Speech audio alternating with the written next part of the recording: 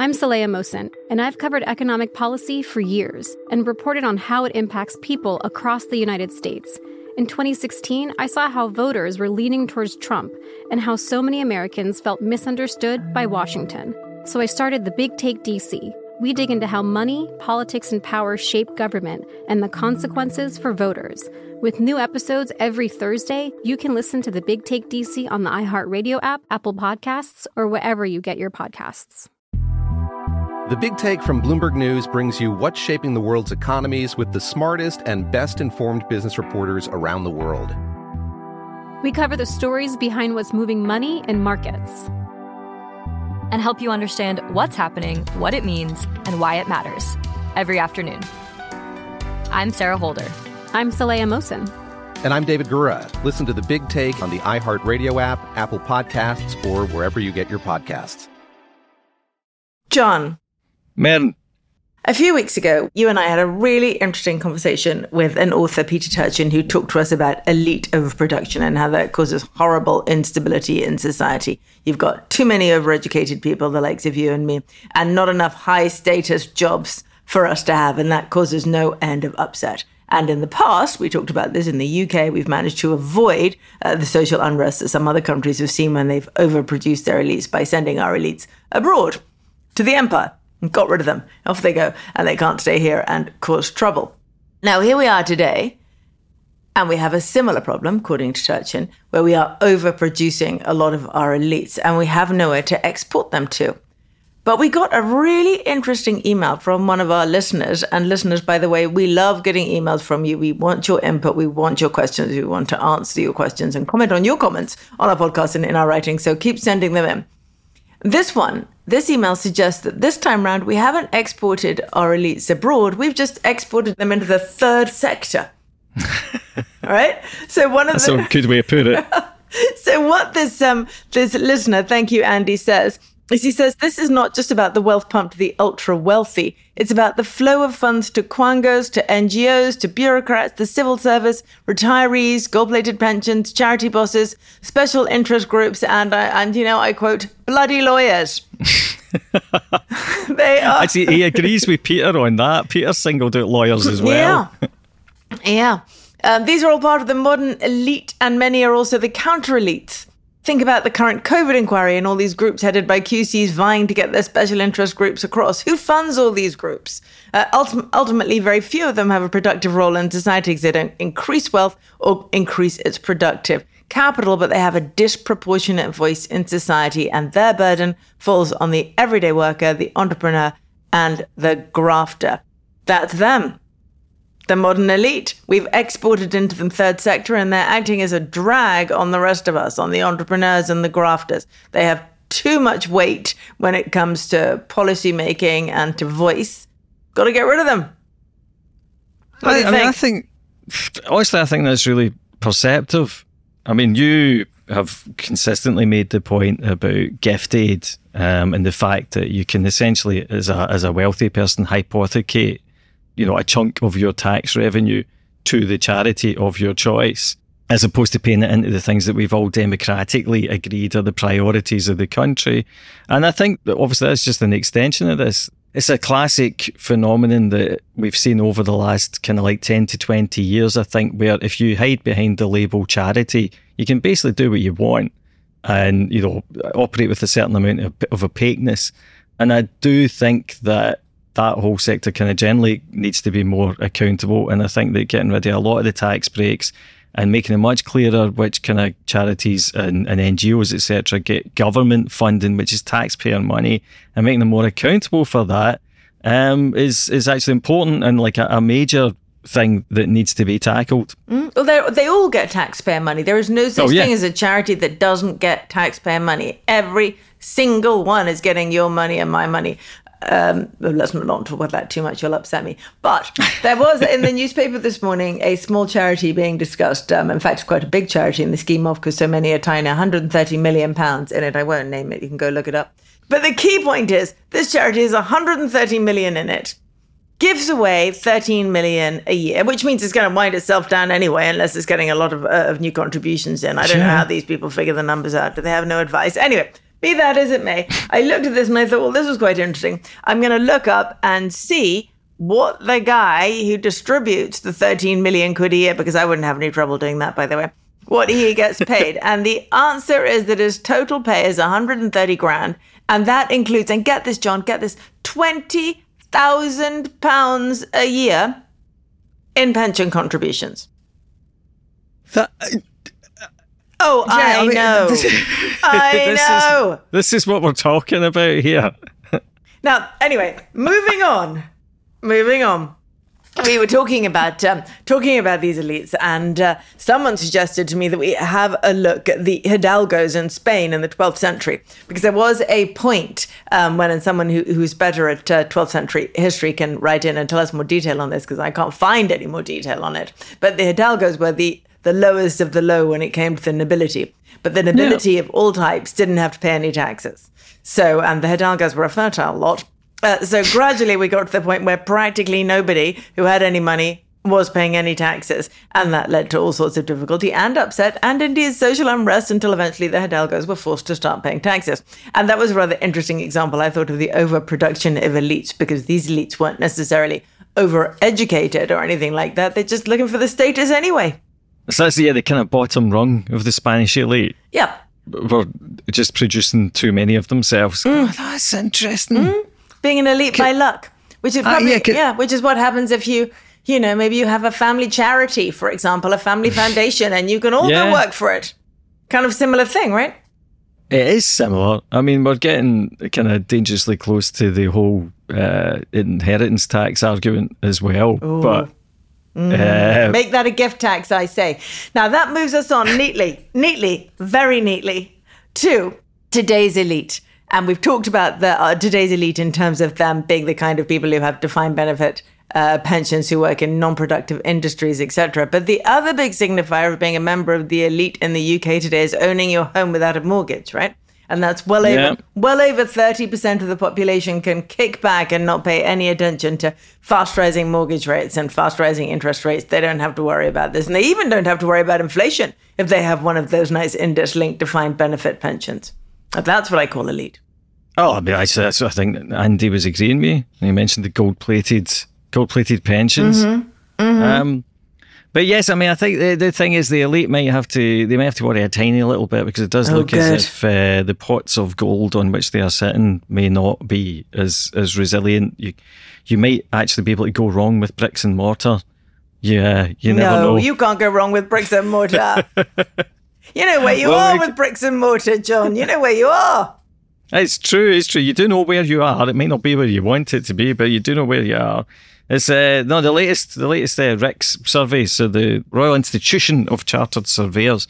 They've just come out this morning as we're recording this, and with a kind of much gloomier outlook and a major kind of sharp downturn compared to what has been going on in recent months.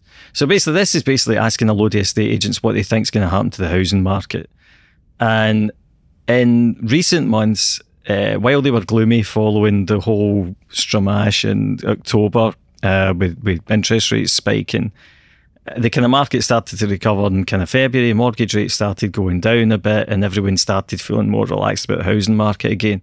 But of course, exactly, because what's happened is mortgage rates have gone back up, because it wasn't all Liz Truss's fault. That was actually a fact that inflation was a problem. Interest rates did have to catch up.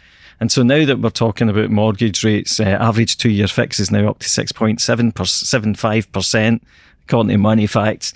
Suddenly it's not looking so good again. And so the one that caught my eye is where the kind of estate agents expect house prices to be 3 months from now. And they'd almost got back up to the zero line, because basically it's how positive or negative you are. So a number between, plus 50 or plus 100 and negative 100. And they'd almost got back up to zero. And the latest one went all the way back down from like -3 to -46, which is like a massive shift. And if you map that out against what happens to nationwide house price growth on a chart, and they'll be doing it in Money Distilled later on today, then it's very clear that there's a very, very strong correlation. So it basically says that, if you thought the house price kind of correction was over, then you're wrong. It's we're going to see further house price falls this year. And that's just in nominal terms, let alone real terms. Okay. How close are we going to get, do you think, to Neil's prediction of a 40% nominal? No, hang on, 40% real fall? I think that's too bearish, but the main thing that changes my mind on that one way or the other is whether the Bank of England basically over tightens on interest rates. And I think that's perfectly possible, because the other thing that I've noticed this last week, a lot of the recruitment agencies, like I think 3 of the listed recruitment agencies have reported this week, and they've all mentioned that the jobs market's getting harder. They're recruiting, the number of temps that people want is going up, and the number of permanents they want is going down. In fact, I was reading yesterday, I think it was Page Group actually laid off some of its recruitment advisors in the UK because of, a dip in activity, which is, I mean, there's something, there's a kind of ironic, I feel sorry for people who are laid off, but, you're getting laid off because you're a headhunter, and the job market is meant to be ragingly hot. So, I mean, I think that kind of points to there's certainly a cooling off that just hasn't come through to the data yet. Yeah, and we have seen a fall in the number of vacancies, haven't we? Still above 1 million, but it's down significantly from peaks. Yeah. And people also point out that that's partly because in the internet era, jobs just hang about for longer because they don't get deleted. You don't have to pay The Guardian to advertise your job anymore. So it's sitting on LinkedIn for like weeks and months with, sort of like junk mail kind of responses, but nobody's actually taking these down. So I think the vacancies number is probably distorted by that sort of thing. Oh, is there no non-dodgy data, John? Can you trust any of it, Mern? Can't trust anybody. That'll be in the elites, that will. Right. Exactly. Between that and the mainstream media. Thank God we are not the mainstream media. I know. Welcome to Merrin Talks Money, the podcast in which people who know the markets explain the markets. I'm Merrin Somerset Webb. This week our guest is Brian Pellegrini, founder of Intertemporal Economics. We discussed the Bank of England's monetary policy versus the Fed's, and Brian's going to tell us why he thinks the Bank of England is doing a better job. John and I will discuss afterwards whether he is right on that or not. Hi, Brian. Thank you so much for joining us today. Thanks for having me, Merrin. Great. Now, listen, I know that your particular area of interest at the moment, and ours as well, by the way, is inflation. What's going on with it in the US, in the UK, globally? Are we going to see inflation fall towards the end of this year? If it does, is it all over and we're back to 2% forever? Or are things never that simple? So how about we just start with you giving me an overview of where you think we are with inflation? We're likely to see inflation come down pretty rapidly in the second half of 2023. And I think it's going to be so rapid that it actually frightens the central bankers a little. And people had focused very heavily on the supposedly hawkish aspects of Powell's statements, the recent press conference, and then the minutes that came out yesterday, July 5th. And they've looked at the disclaimers that he said, that basically that if inflation is higher than we expect, then we will continue raising. What he's really saying, which is that if inflation reacts in a way that's better than we expect, we're going to react to that as well. And I think if you look at the minutes, there was a lot of discussion about fear of how big and how powerful the lag and the effects of monetary policy are for the tightening that took place over the last year and a half, right? So they're saying, is there another shoe that's waiting to drop, or are we past all that? There's a feeling, you think, on the committee that they've done enough. In the actual talk, the last comments that Powell gave, he talked about the skip, which you mentioned in your latest piece of work, the idea that it's really just a pause and there'll be more later, there's more rises to come. But if inflation does come down in the way that you expect, then there'll be no more rises. We might actually see cuts. Definitely. I mean, he outright promised that. One of the reporters brought the subject up and it kind of was addressed but didn't get followed through on, was that the projections all show lower monetary policy rates in 2024 and 2025 than at the end of 2023. And a reporter asked why that was if Powell didn't see a recession occurring, and neither do I in 2023 at least. And his statement was, as inflation comes down, in order to maintain real interest rates at a constant level, the Fed would have to cut, right? So by saying that, he's prematurely easing because he's setting everyone's expectations, right? So he sort of undercut himself. But he outright said if inflation comes down, they're going to do what they need to do to keep real interest rates at a stable level, which they see as a magic number. And I think that as the Fed is proven wrong in its inflation expectations, right? That they're going to be put in a very difficult position where they need to justify their past actions. And in 2025, in the aftermath of an inflationary 2024, it's going to look pretty clear that this was done in reaction to the 2024 presidential election, right? The Biden administration has 3 and about to have a 4th nominee on the board, right? So Biden has a majority of the board that are beholden to him.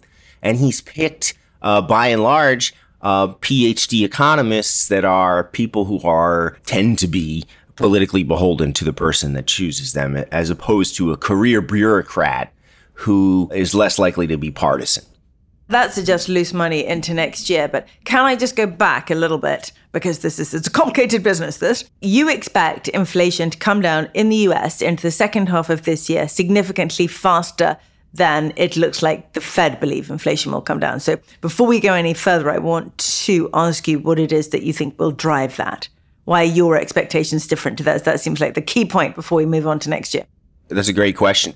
Well, I think that the aftermath of the supply chain unwind has been more dramatic than people expected. And if you look at the Institute for Supply Management's manufacturing report and you look at customer inventories, what's really interesting is that the number of firms reporting their inventory as being too low is still relatively high, but not at crisis levels, right? So there's still disturbance in the supply chain, right? But the number of firms that are reporting inventory as being too high is at crisis levels, right? And so if the number of firms that had inventory being too low wasn't elevated, then this would be all over the news that there's an inventory crisis. And so the inventory situation in the United States in the factory sector feeds just about a 1-month lag. So factory prices in the United States lead factory prices in China with about a 1-month lag. And it's a pretty close relationship with the factory prices in China being more volatile. And so right now, factory prices in China are in outright deflation, and they are down at levels seen in prior recessions. So we should expect to see that feedback into U.S. consumer prices with the appropriate lag. And that lag starts to show up in the latter half of this year. So we should, in the next few months, really start to see core inflation really start to come down appreciably. Okay, interesting. Now, I keep an eye on the Truflation numbers, which were seem pretty good on the way up, and that they led their official inflation numbers on the way up, and they're now only just over 2%, which kind of tells us that this is coming, right? And that then gives the Fed an excuse to slash rates into next year to set Biden up for the election. Is that what you're thinking? Definitely. The important factor to keep in mind is that Powell is not himself a partisan, right? He is a conciliatarian, right? His job is to make a consensus on the committee so that it looks like the Fed is doing things in a calm, collective, and nonpartisan manner, right? But if he has a majority of the board who are outright partisans, I don't want to demean these people, but they have their agendas. And it's pretty clear from the minutes that there's a substantial portion of the committee that wants to ease. And based on Chairman Powell's statements and his proclivity for repeating things that people say to him, we can tell who is influencing him. And it's pretty clear that that is the Biden group who are influencing him and will drive the chairman's vote, which is approximately 50% of the voting weight of the committee in real terms. Everybody has one vote, but in reality, the consensus power of the chairman is about 50%. So taking that as the direction for Fed policy, it looks likely that we're going to get some easing. And in the aftermath of all this, right? What's interesting is that, the Bank of England and the Fed have both taken a bit of a hit to their credibility. A bit. So the Bank of England, both having very similar events, right? So they tightened and a leveraged part of the financial structure that they really didn't understand blew up, right? In the UK, it was liability-driven investing. In the US, it was treasury funding by regional banks that were acting like private equity funds. And they reacted to both of those events in roughly the same way, which was to paper it over and to act in an inflationary manner, right? And say, oh, well, this wasn't really our fault. Don't ask us to solve all your problems, but and they papered it over, right? And people realized that that's an inflationary mess, right? That tightening was undone by the papering that took place to replace the money supply that had been shrunken, right? But the major difference is that the Fed has never been as open and honest as the Monetary Policy Committee is, right? So it's only happened once that the chairman has been outvoted in the United States, whereas it's a regular occurrence for the head of the Bank of England to be, he's just another member of the committee. And so the Bank of England has, I think, a more intellectually honest and intellectually open committee driving it that is willing to say, and this is really important recently, that they've been willing to say, we're not sure what's going on. We're going to be really careful. And if you look at the Fed, it's a completely cavalier attitude. We've got this covered, no problem. Inflation's a problem and we're on top of it.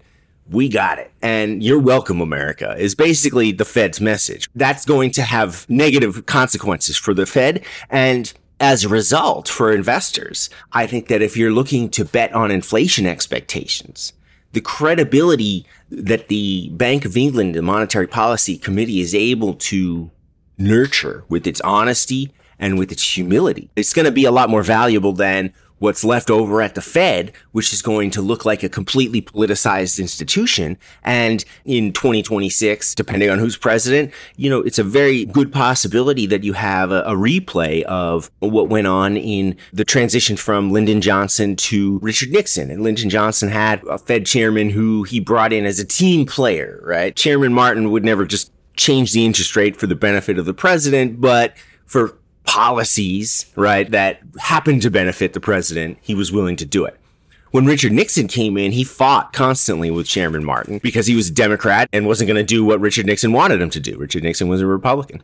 So Richard Nixon brought in a PhD economist, Arthur Burns, who was... Poor Arthur Burns, as we always call him. Poor Arthur Burns. He did redeem himself to a certain extent in 1974, but certainly in 1972, he was a political hitman for the president and acted accordingly. And then in 1973, justified his actions by saying, well, what would you have us done? Everybody wants to have low unemployment and good times. The Fed's credibility was wrecked as a result. Arthur Burns was one of those chairmen who was thought to be more interested in the state of the economy in general and people's living standards and lifestyles than he was in actually bringing inflation down. It's not that he couldn't have brought inflation down. It's just that he had too many priorities, right? Yes, but who was setting those priorities? It's his political boss is really the answer. Among the Watergate documentation, right, that came out was a confidential letter from Richard Nixon to Arthur Burns in November of 1971. And he says that people don't care about...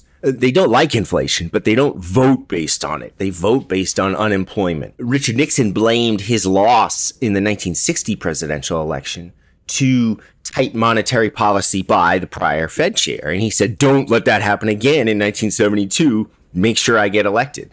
Burns did that. And so I think that certainly in 1972, Burns was acting explicitly politically in holding off on raising interest rates until he felt that the lag effects would be past the election. So I think that is definitely the case. I think after that, right, in 1973, then the issue of too many priorities really starts to come out, right? And then it becomes, well, what do you want us to do? Like, we want unemployment to be low and we don't want the housing industry to be too hurt and these things. So, so to a certain extent, then it becomes too many pots on the stove to mind. But a lot of that was justification and an attempt to hold off the political criticism that was taking place as the Nixon regime was collapsing. And at this time, Arthur Burns was having, a realization that this man who he admired and that he had helped was a dastardly person and not a good guy, right? And so in his personal diary, Burns talks about finding out the dirty tricks that Richard Nixon had played on him to teach him lessons about being, about being loyal and never questioning the president. And so I do think that he was a bit naive in 1972, and in the course of 1973, that realization happened. All those lessons that he learned, right? And any potential for reformation of the Fed was then lost in 1977 when Jimmy Carter came in and got sick of him and said, well, I want easy money, and just like the last guy had. What the heck? Yeah, and then we had William Miller. Right? Exactly. And he didn't last very long. But he had that idea that raising interest rates raised inflation. Yes. Didn't we have that recently in Turkey? The kind of thing that never goes away. And the results were shockingly similar, right? And the thing to remember is William Miller had an only 18-month term. It wasn't because Jimmy Carter didn't like the job he did. He got promoted, right?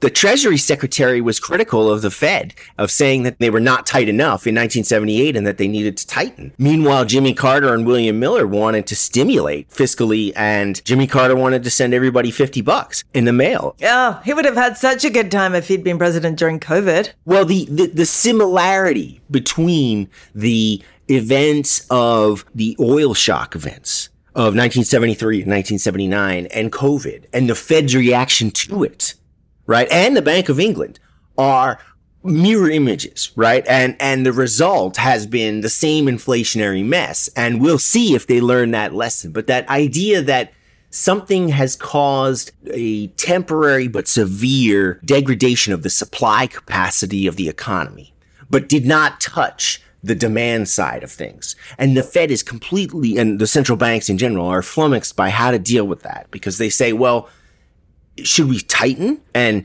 crush demand to fit supply and then cause some sort of a long recession?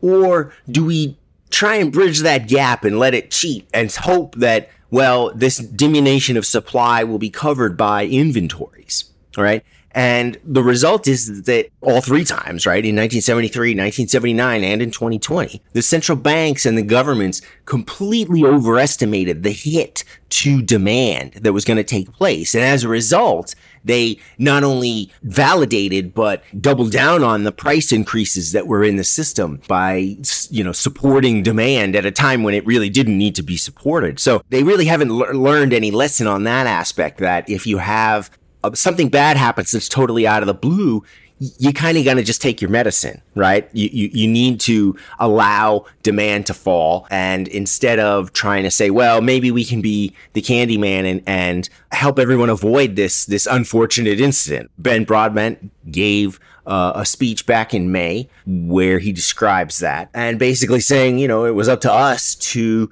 come in during COVID and replace the shrunken money supply with newly created money. And they did not expect it to sit in bank accounts like it did.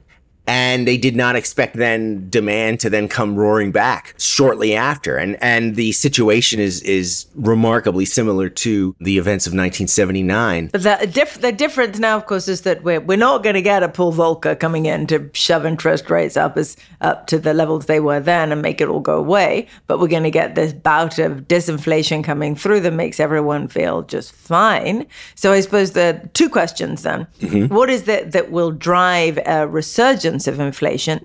I think we can agree that we expect inflation to be very volatile going forward, but I wonder what you think it is that will drive the next bout of volatility. And well, I'll let you answer that bit before I bring up the secondary question.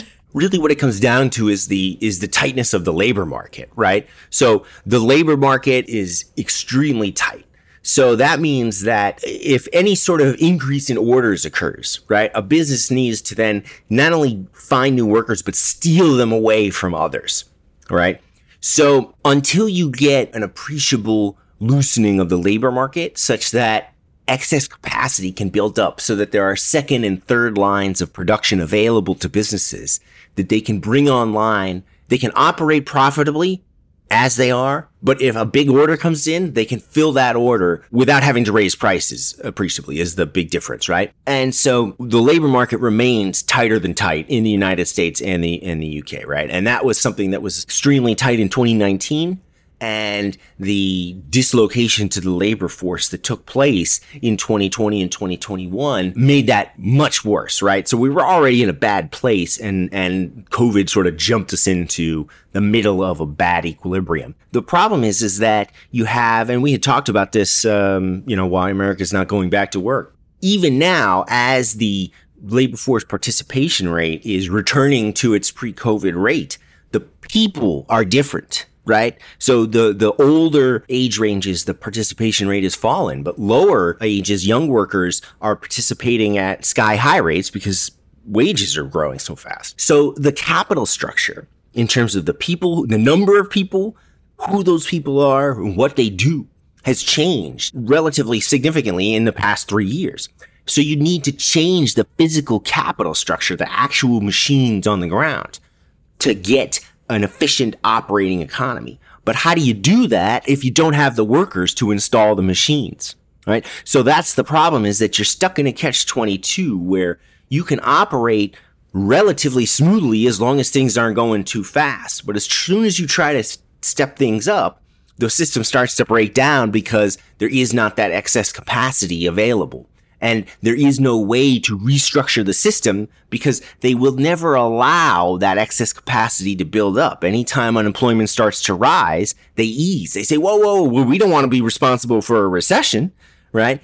And that's really the key, is that to get from an inflationary equilibrium to a low inflation equilibrium, you need a bad recession that kind of comes out of nowhere as far as people are concerned.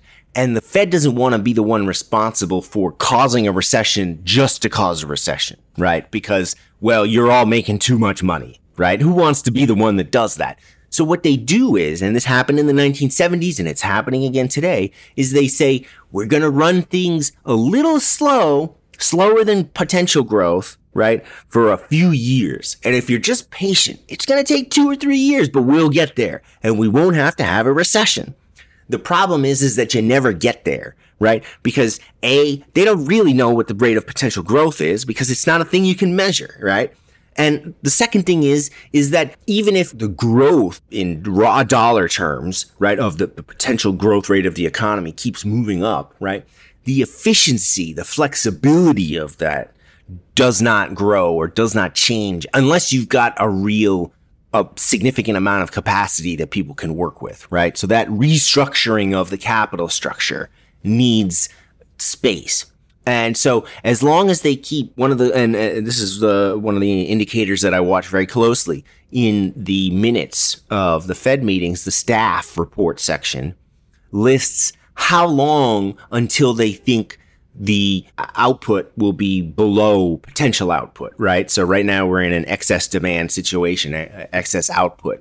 And that has been, so output has been above potential since COVID started, or since shortly after, the worst days of COVID, right? Say Q3 2020. And what's basically happened is they've kept pushing back and forth this magical date that we will exit the inflationary equilibrium. So they say we expect it to be output to be above potential until 2024. And then in this last meeting, they said until 2025. And during the worst of the inflation, they were saying 2026. So they move it back and forth, and we'll never actually get there, right? Is the issue, is that they'll say, oh, we just need to be patient. We just need to be patient. But the solution never comes. And that's exactly what happened in the 1970s, and it's developing again today.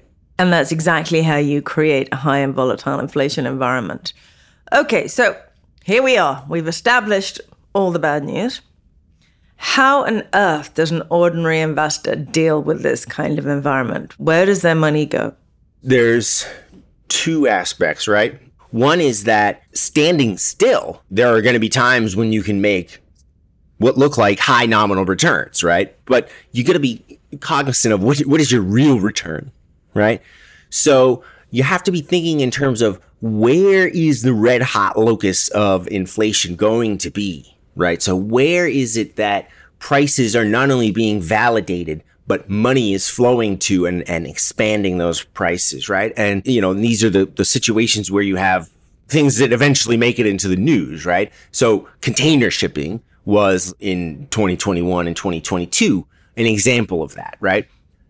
I think that in the food and fuel complex, now with renewable diesel, the connection between vegetable oils and particularly soybean oil and diesel prices, which is globally used for transportation, right? I mean, in the United States, we love our gasoline, so that market had been connected for some time. But now, the majority of the diesel sold on the West Coast is actually renewable diesel made from vegetable oil. And this is different from biodiesel, which is recycled and has to be mixed, right? Renewable diesel can directly be used in the engine and is exactly the same thing as petroleum diesel. So you have now a point where if there's a shock to agriculture markets or to energy markets, those two things are connected and will feed on each other, because if diesel prices go up, farmers will plant more soybeans, and to plant more soybeans, they're going to need more diesel. Okay, so it makes sense for investors to have exposure to agriculture one way or another and have exposure to the energy market. I think, well, yes, and I think to look for places where supply chains are distended,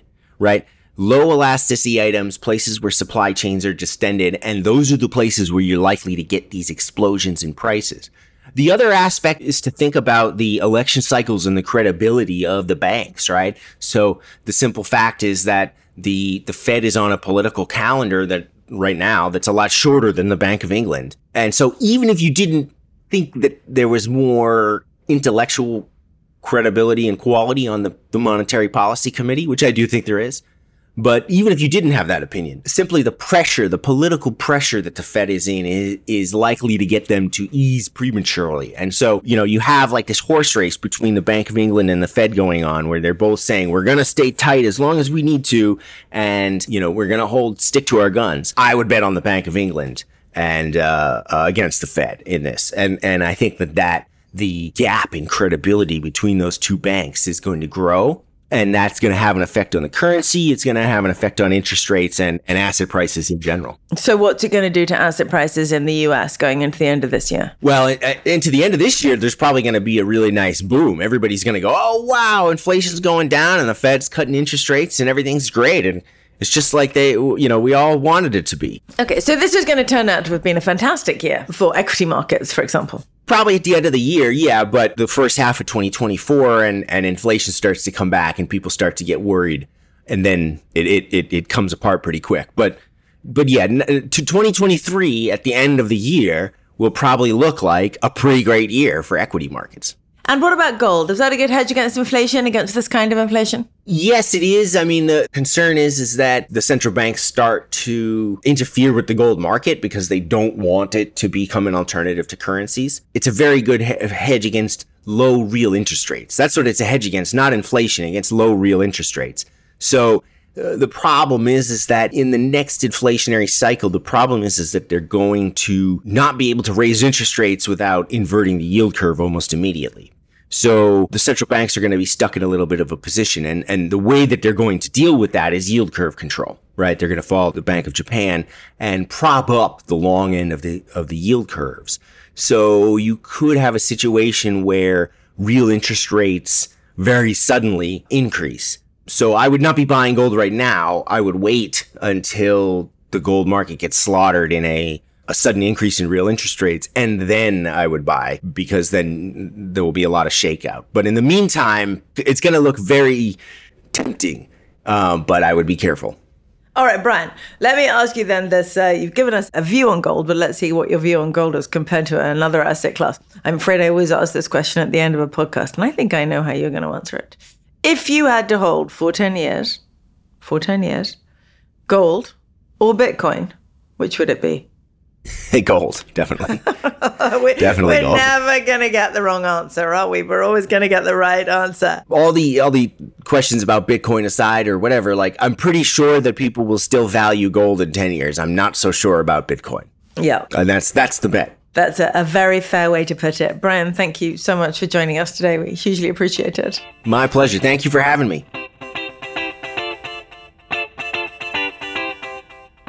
So that was pretty interesting, John. I hope you agree. I think Brian's fascinating. And he was also, of course, right that I recorded that interview with him before we had the US CPI numbers out earlier this week. And obviously they're now back to, well, not quite to target, but what you might consider to be reasonable levels. And he's looking at that and saying that he thinks that the Bank of England has done a better job than the Fed, but the Fed has got inflation. Well, I don't know if they've got inflation, but inflation is back to reasonable levels. And in the UK, our last number came in at 8.7%. Yeah, it's very kind of Brian. It's atypical to hear anyone saying a good thing about the UK, particularly in relation to the Fed in the US. I mean, the one thing, and that really was an interesting conversation, but the one thing that I would say, because I saw someone else kind of tweeting about this the other day about how, the Fed's preserved its credibility and that's helped with inflation. I hate to say it, but I think the stonking great stockpile of natural gas and shale oil kind of, buried beneath American soil that they've kind of been digging out for, the last kind of 10 years or so actually really helped with inflation there. I mean, energy has been the fundamental thing making the numbers look bad in Europe and the UK in general. And the thing that's made Britain stand out as an outlier is the energy price cap and the way that, basically the difference between the way we subsidised our electricity bills and the way that, for example, the Spanish did it and the Germans did it and the French did it. I mean, I think that we're going to find that by the end of this year, the European area, including the UK, inflation has largely kind of converged, and the Britain's not going to look as much of an outlier as it was before. But other than that, I mean, it's interesting that he's saying that the Bank of England's structure is more intellectually honest. It's interesting, isn't it? Because from our point of view, we look at the Bank of England and we think, well, maybe it's intellectually honest, but that doesn't mean that it can see past its own groupthink. Yeah, and I mean, there is an element of, it's fine to be intellectually honest, but if all you're doing whenever you sit in front of the Treasury Committee is saying, computer said no. No, it's tricky bits, isn't it? The models, I don't know. They're not saying what we thought they would say.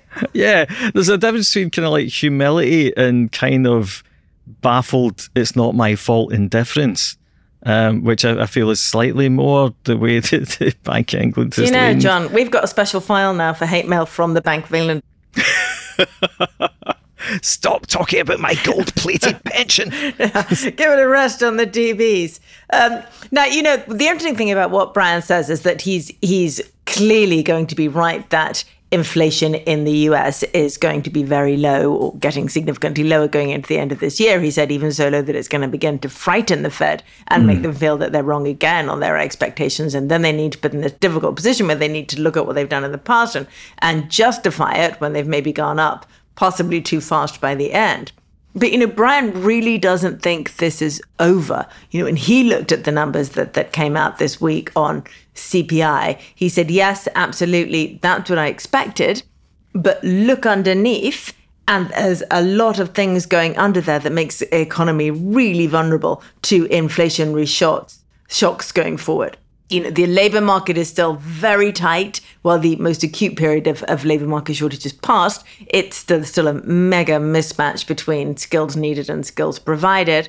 And, you can see the tightness at every level. So he doesn't see this as being over at all. He is still talking about 1970s redux over the next 4 or 5 years. Yeah, and I mean, that I think would be certainly our base case as well, the idea of inflation volatility again.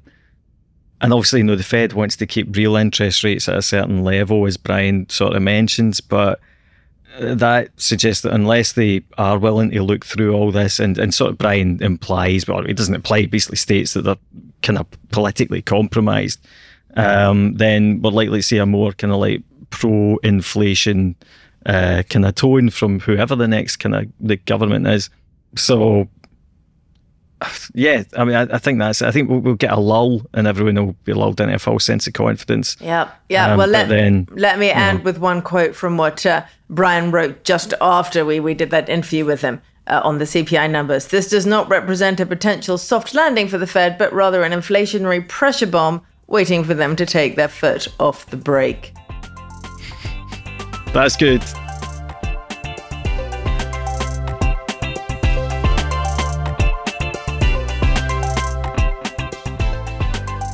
Thanks for listening to this week's Marion Talks Money. We'll be back next week.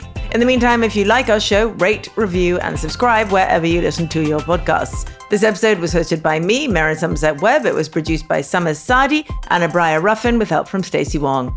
Additional editing by Blake Maples. Special thanks to Brian Pellegrini and, of course, to John Stepek. Finally, my weekly reminder, sign up to John's daily newsletter, Money Distilled, link in the show notes. I can't believe that there are any of you who haven't signed up yet. How many times do I have to tell you? Get on with it. You won't regret it.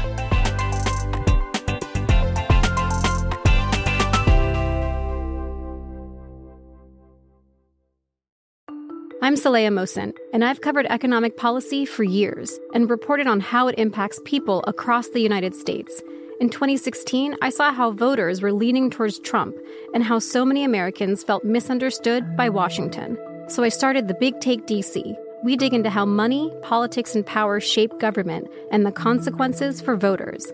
With new episodes every Thursday, you can listen to The Big Take DC on the iHeartRadio app, Apple Podcasts, or wherever you get your podcasts. The Big Take from Bloomberg News brings you what's shaping the world's economies with the smartest and best-informed business reporters around the world. We cover the stories behind what's moving money and markets. And help you understand what's happening, what it means, and why it matters. Every afternoon. I'm Sarah Holder. I'm Saleha Mohsin. And I'm David Gura. Listen to The Big Take on the iHeartRadio app, Apple Podcasts, or wherever you get your podcasts.